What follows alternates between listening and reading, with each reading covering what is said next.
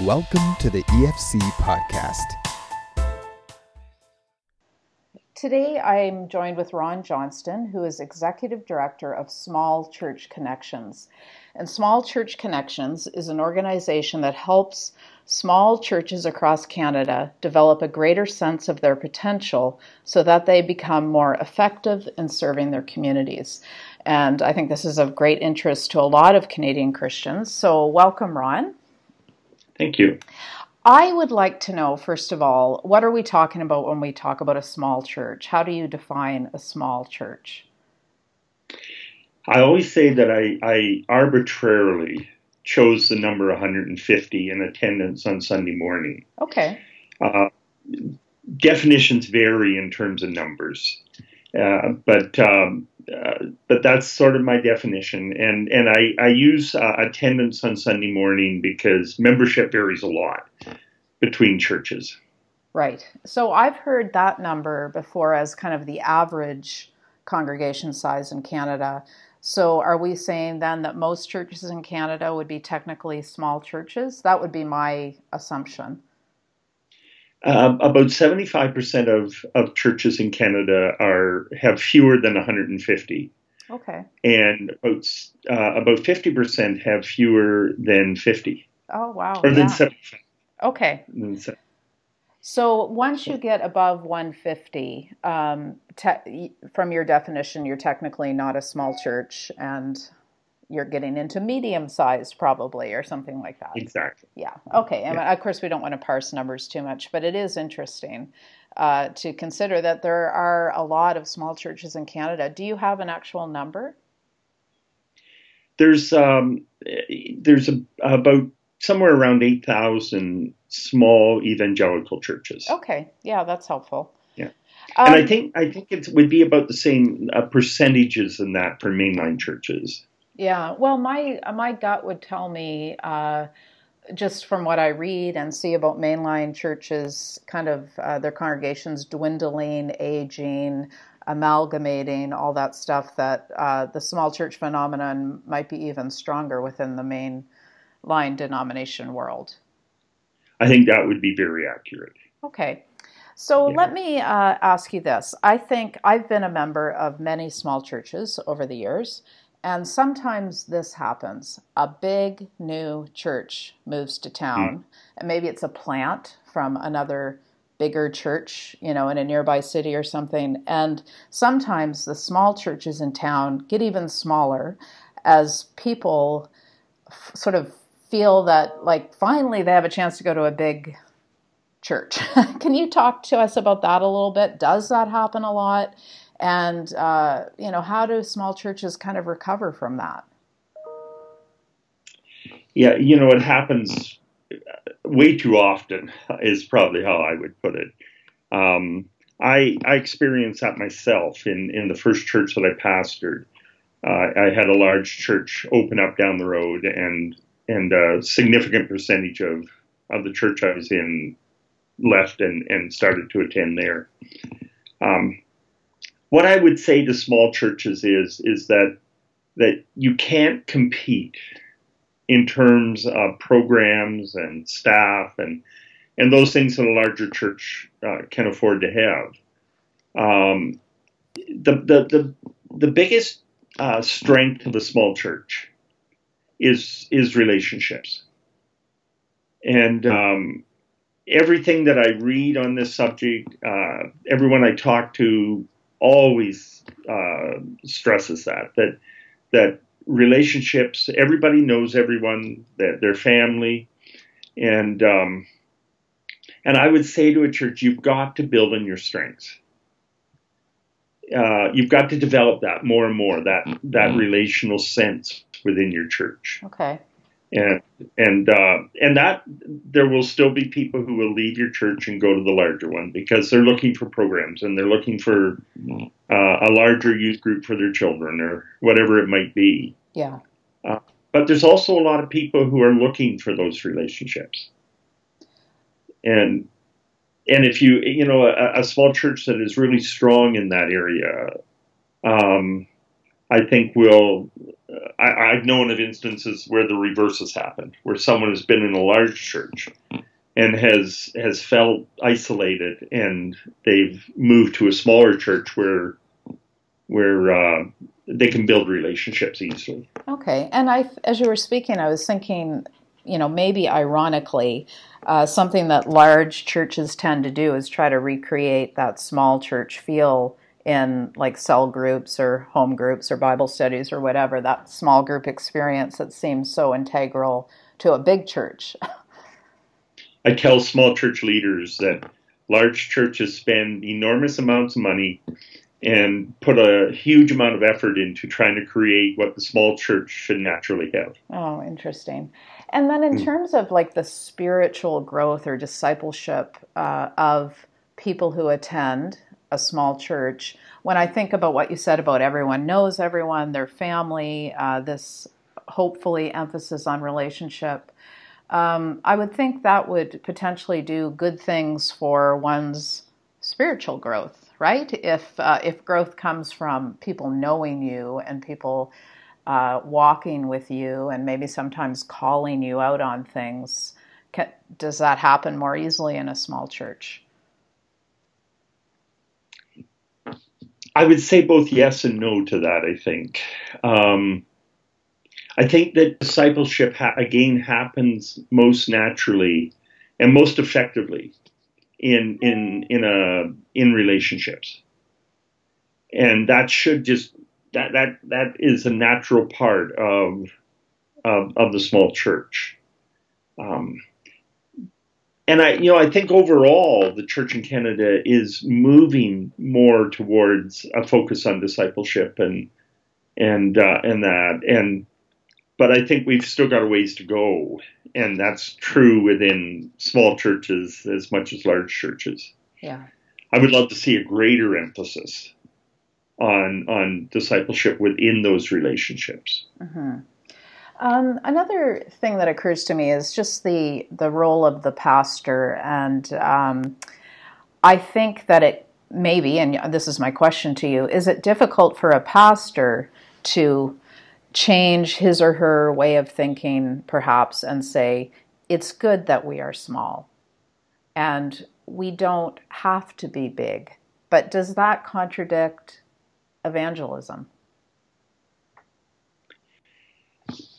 I would say that it contradicts a lot of the thinking of the past 50 years, let's say, where a focus has been on numerical growth. And the sign of success is that a small church is growing and it's becoming middle-sized. And I think that in terms of evangelism, I think, again, we're in an era in which evangelism is most effective within relationships. The days when people are going to hold huge crusades like Billy Graham did in the past are gone. And I think for a lot of people today that don't go to church, the number one question that they have about the church is, how is it relevant in my life? What possible difference does it make whether I go or whether I don't? Yeah. And I think that's best answered in relationship. When we build friendships, when we earn that right to sit down with someone and talk about spiritual things.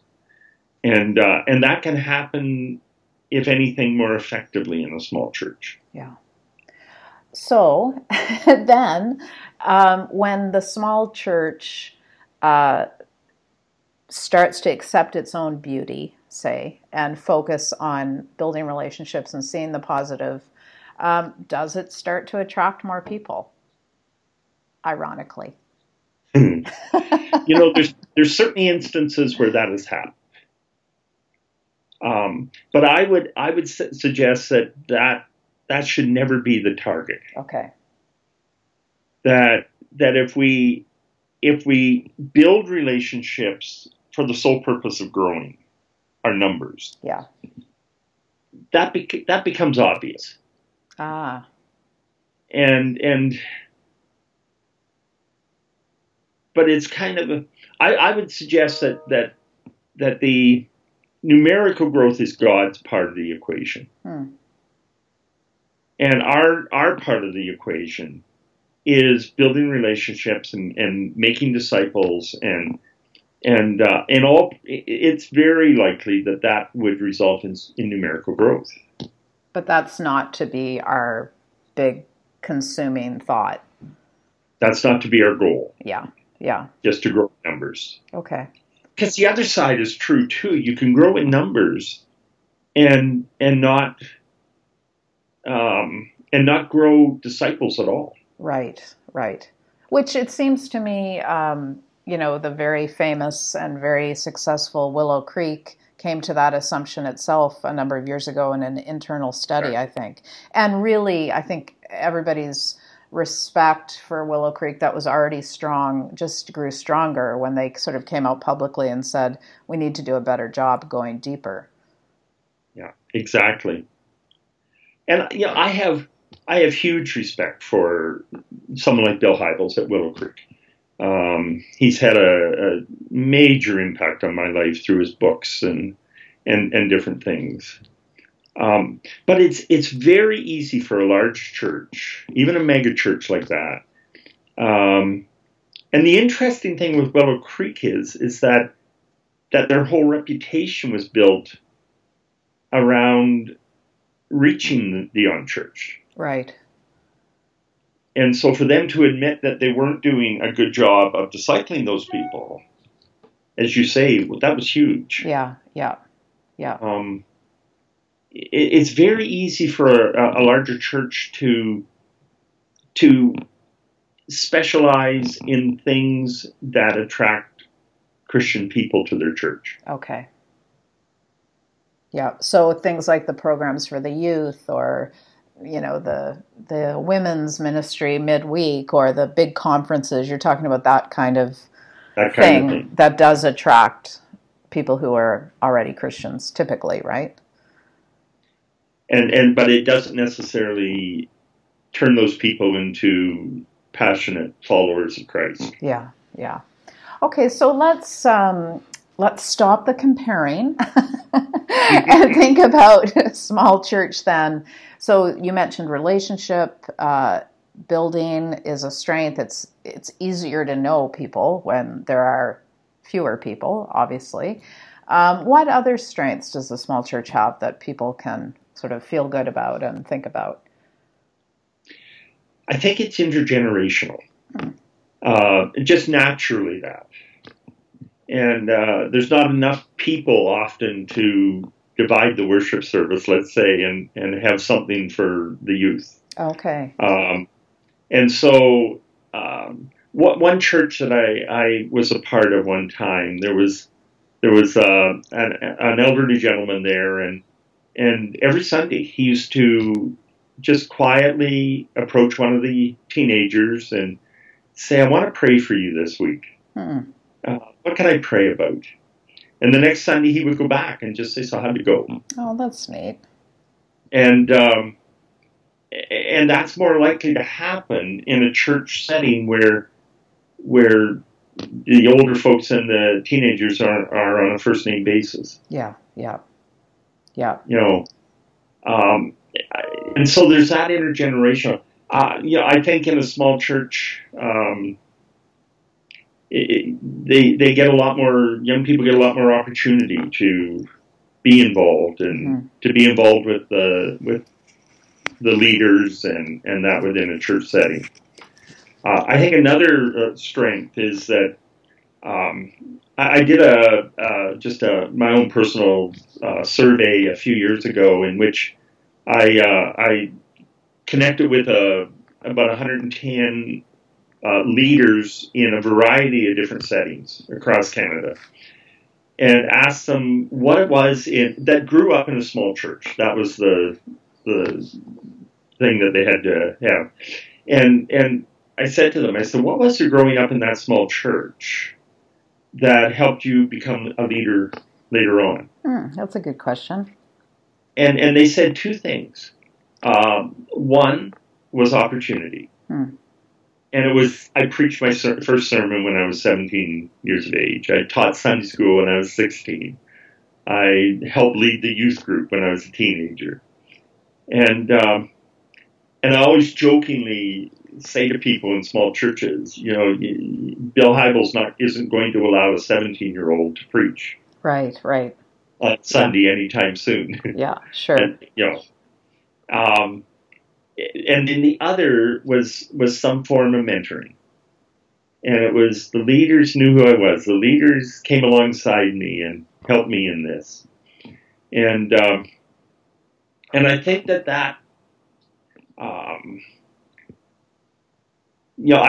I think of another church where in the last few years, about 10 different young people have graduated from high school, they've gone on to Bible college, and they're in some form of full-time ministry. Wow. And that's from one church. Yeah, that's a pretty high ratio. And every one of them was involved as a teenager in some form of ministry. Mm-hmm.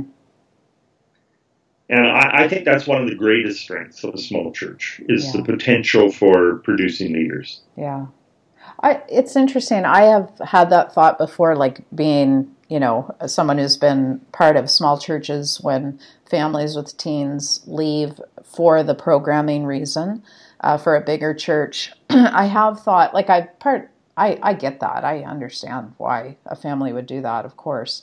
But I have wondered about that loss of relationship. Like I know in the small churches we've been a part of, my 3 kids have known others and been known by others and had exactly that experience of an older, person who is not their grandparent paying attention to them and actually sometimes annoying them, I will say, with their questions. But ultimately, I think my kids have felt valued. And that's, of course, not to say that can't happen in a large church, but I do see that there's a lot that can happen in the lives of young people by being needed even. It's not even so much as, they are invited to participate. Sometimes they need to, participate and fill roles. And that's kind of a good thing too. Yeah. It was huge in my own life to have the opportunities I had when I was young. Yeah, for sure. Now, tell me about your ministry then, Small Church Connections. What do you do to help small churches? We do a number of things. Part of it is just trying to be an encouragement to leaders. And I always jokingly say that I've never met a small church leader that didn't need encouragement. Yes, I'm sure that's true. And so I spend a fair amount of time just sitting down with them, taking them out for lunch, talking with them, and sharing some of what we've been sharing, that there are those really positive sides to small church ministry. Mm-hmm.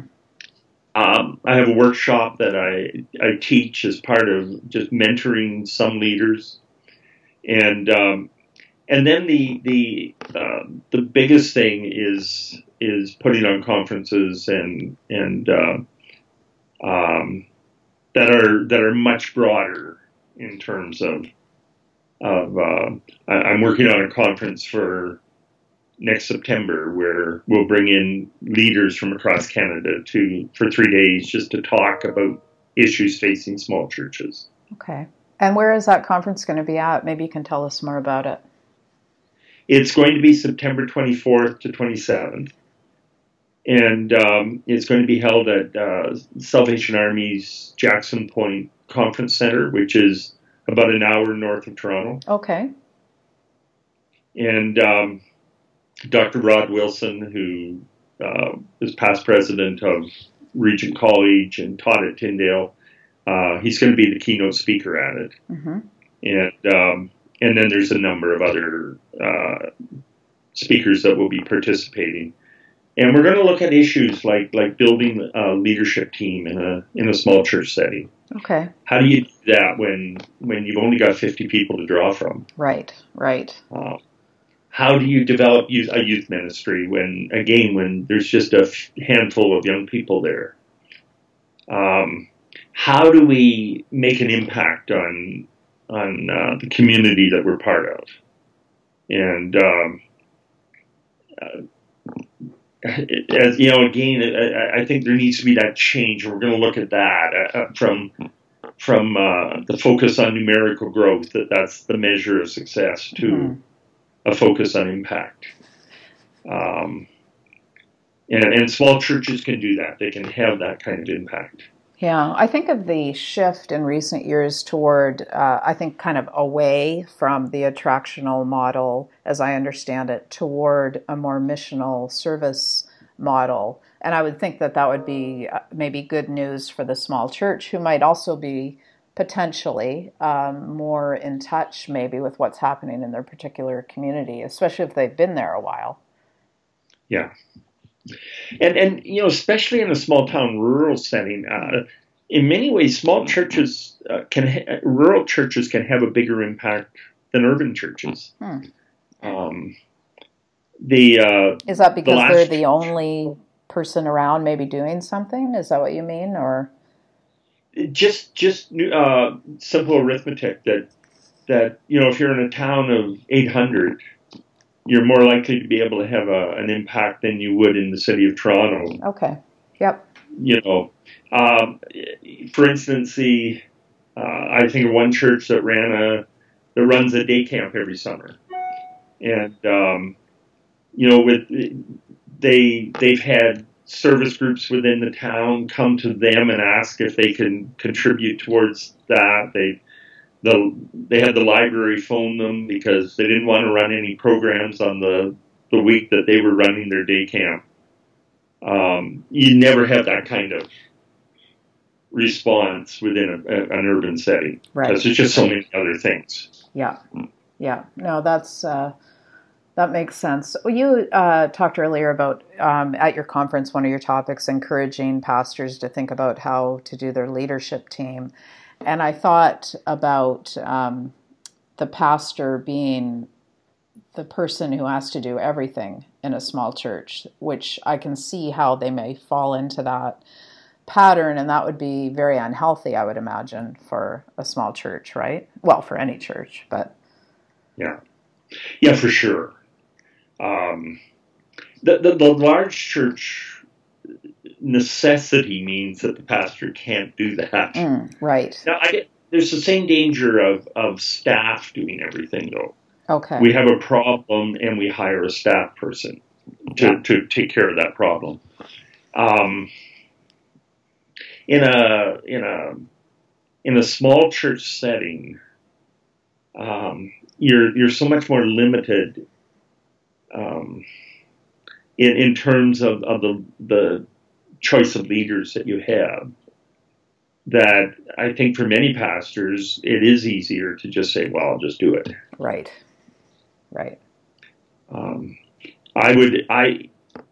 I would strongly, though, encourage small church pastors to invest a lot of time and effort into building leaders. And just to encourage them, people within their church, to take those roles that,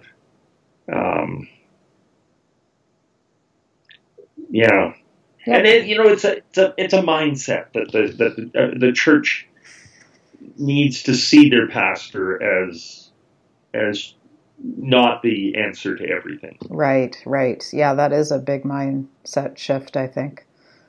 Do you think that, I'm thinking about seminaries and how seminaries prepare people for ministry. Do you think seminaries are in tune with this, that a lot of their graduates, I mean, statistically, I think from what you're saying, the majority of their graduates will not go on to lead the big church. Do you think seminaries are preparing their pastors well for that? Not nearly as well as I'd love to see them do it. Yeah. There's only a couple of places in Canada that I know of that have courses in small church ministry. Oh, interesting. And it's I would love to see every seminary have at least a course in that. Yeah. If not more. It's so difficult if you grew up in a large urban church and that's been your whole experience. Mm-hmm. You go to seminary in a city, and you go to a large church there, and then you go to a small church in a rural setting, and it's a different world. Yeah, for sure. And to not view it as that you're not being disloyal or rejecting the call, to share the gospel and the good news, that to accept that you are at a small church, and maybe it's not going to become the mega church, in the northern parts of the province, that the small church, it can be beautiful and worthwhile and is important just as it is. Exactly. And the other thing with that too, I think, is that pastors need to, what I would call, when they go to that small church, they need to unpack their luggage. Okay. They need to see that church as the place that God has called them to until He very clearly calls them somewhere else. Okay. And not see it as a stepping stone to a larger urban church somewhere that might provide them with more than the small church can. Wow. Ron, that's very challenging, I bet. We're really calling out pastors on their humanity here. But I'm married to a minister, and we spent several years in the northern part of a province at a small church, at a multi-parish setting. And so I completely relate to what you're saying. And I think it reminds me of medical doctors who might resist going and serving, in the far-flung corners of Canada, or see it as like this necessary step that you have to get through or over first. And of course that contradicts a calling to love and serve Christ Church. So yeah, I can see that a pastor might have to be really honest with him or herself and come to grips with that. Very human feeling. Totally human. Yeah. Totally. Yeah. Because it is the pastors of large churches that get the perks. Right. They get to speak at the larger conferences, and they and that's not a criticism of them at all. I appreciate those people, but that is one of the realities. Yeah. So again, it's like the church. I mean, if I'm hearing you correctly, it's the church the small church as a body, believing in their own value and committing themselves to God's mission without being distracted by what else is happening. But that also has to happen within the pastor leader. Him or herself. They need to also believe that. And then trust God that, amazing things might happen. But those amazing things might be these 50 people really go deep in their faith and serve their community well in the name of Christ. And the amazing thing may not be that you become a church of 5,000 or even 500, right? I think one of the most transforming things that I ever had in my own life was that, unfortunately, it was about 15 years into being a pastor, but I realized that my calling was to touch one life at a time. And that's really all I was called to do. And that can be done every bit as effectively in a church of 75 as it can in a church of 750. Yeah. So is that every pastor's calling then, to touch one life at a time? I think it's every Christian's calling. Oh, yeah, very good. Okay, Yeah. wow, that's good. Ron, thank you so much for giving us this time today. It's very challenging and it's very honest, and I think it's very helpful and important. So I really appreciate you sharing your mission and your heart for small churches in Canada. So if somebody listening is interested in talking with you or having you come and listen to them, it sounds like you probably do a lot of listening, or finding out more about that conference coming up in September, which I know also the EFC's own Rick Keemstra will be there as well, I think, as one of your speakers. Yes, How do they find out more? The best would be to contact me at ron@smallchurchconnections.com. Okay. And the website is smallchurchconnections.com? Yeah. Okay, perfect. That's great. Well, thank you, Ron, so much. You are most welcome. Thank you for listening to this podcast. To listen to more and to subscribe to Faith Today, Canada's Christian magazine, please visit www.theefc.ca/faith today.